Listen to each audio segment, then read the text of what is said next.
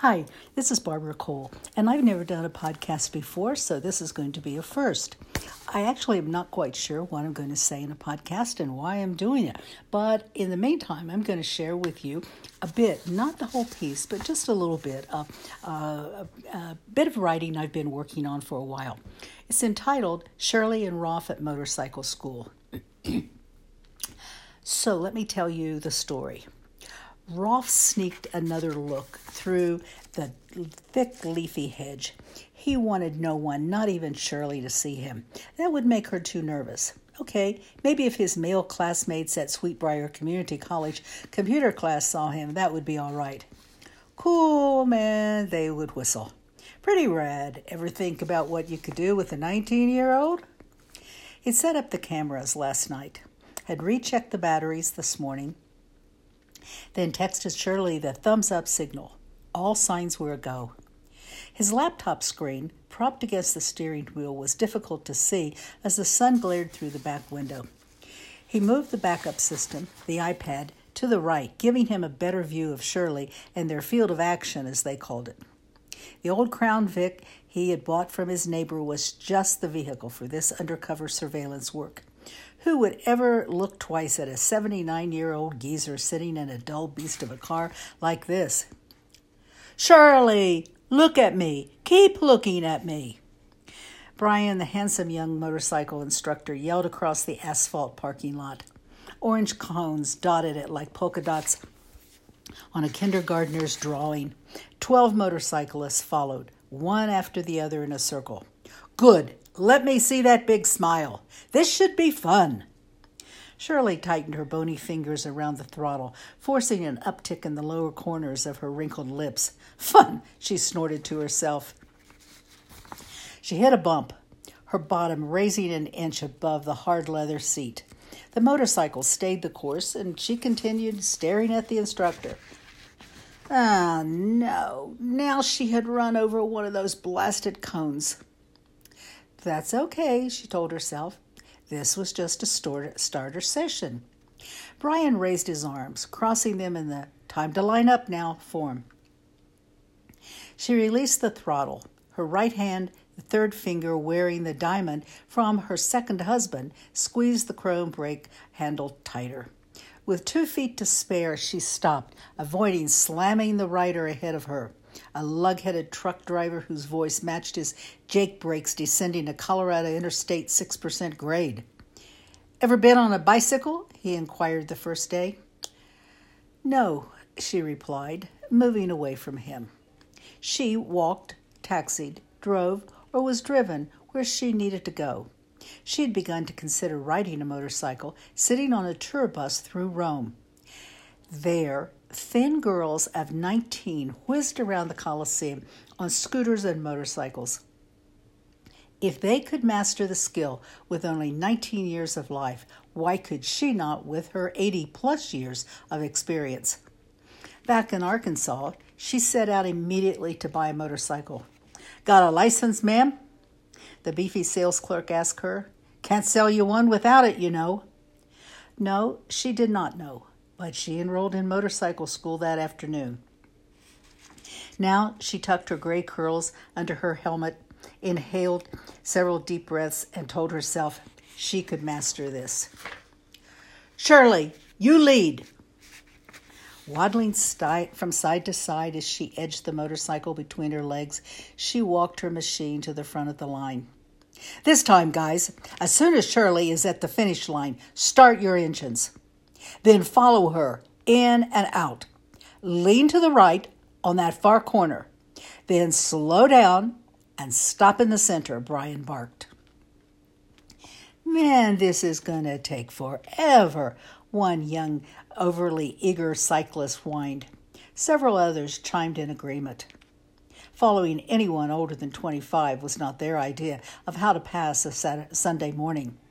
Shirley was 85. This was her 13th attempt to pass the motorcycle course. She was a little more skilled than when she'd started at 83. Every few months, she showed up in a different weekend class. By now, most of the instructors had heard the story of Shirley. They were expecting her to show up in their class at some distant date. Shirley inhaled and soldiered on. At least, she told herself, she was not close to the record set by a woman passing the South Korean driver's license test on the 960th try. That took courage, but then that woman was awarded a free car for her effort and eventual success.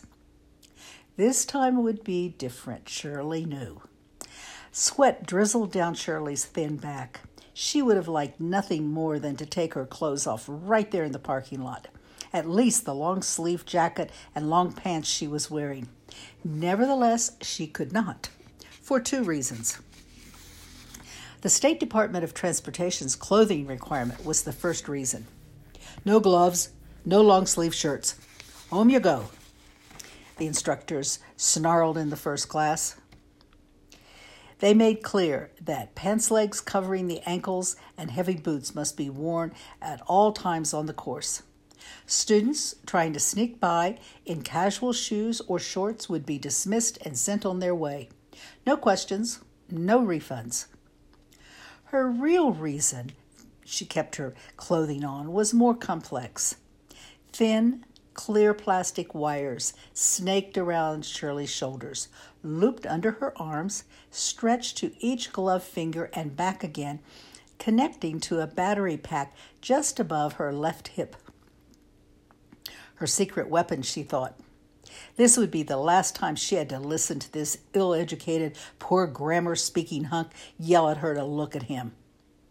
Watch where you are going, her mother always told her. Now, Brian was telling her she could go, or in fact she should go, where she was looking. If she was curving to the right, she should look to the right. Ignore any potholes, dogs, children in your path. They'll move. You go where you look had become her mantra. Sounded a bit metaphysical, she thought. You get what you put your energy toward. If you focus on the bills, you will never have enough money to pay them. If you focus on doing what makes you happy, you make enough money to pay the bills. Shirley preferred the latter way of thinking, but she had not yet mastered it with the motorcycle. No need now to worry which thought process was better. Start the machines, screamed Brian. She held the levers, flicked the switch. The engine vroomed to life. This was the real test. She adjusted her helmet, pressing the button hidden under her chin strap. Rolf's newly designed robotic system swung to life. She was not driving the motorcycle. Rolf and his computer system now controlled every movement. You are doing great, Rolf purred through Shirley's earpiece, 300 feet away. Only he and Shirley knew that he had hacked the motorcycle system and her helmet. Shirley sat primly on the motorcycle, bestowed her best 1945 pin-up smile on the instructor, mentally thanking her third husband for the money he left to her, allowing her to hire Rolf and to go to motorcycle school. Shirley, you have a perfect score. You must have been practicing a lot, Brian exclaimed. Guess we won't see you around here anymore. Shirley smiled demurely, as if she were waiting for him to light her cigarette and buy her another martini. Why, thank you, Brian. How kind of you, she drawled with a twinkle in her helmet-covered eye as she handed him the school's motorcycle key and sauntered past the hedge where an old Crown Vic with a driver sat quietly waiting for her. So that's the story of Ralph and Shirley at motorcycle school. So let me know what you think, and I look forward to hearing from you.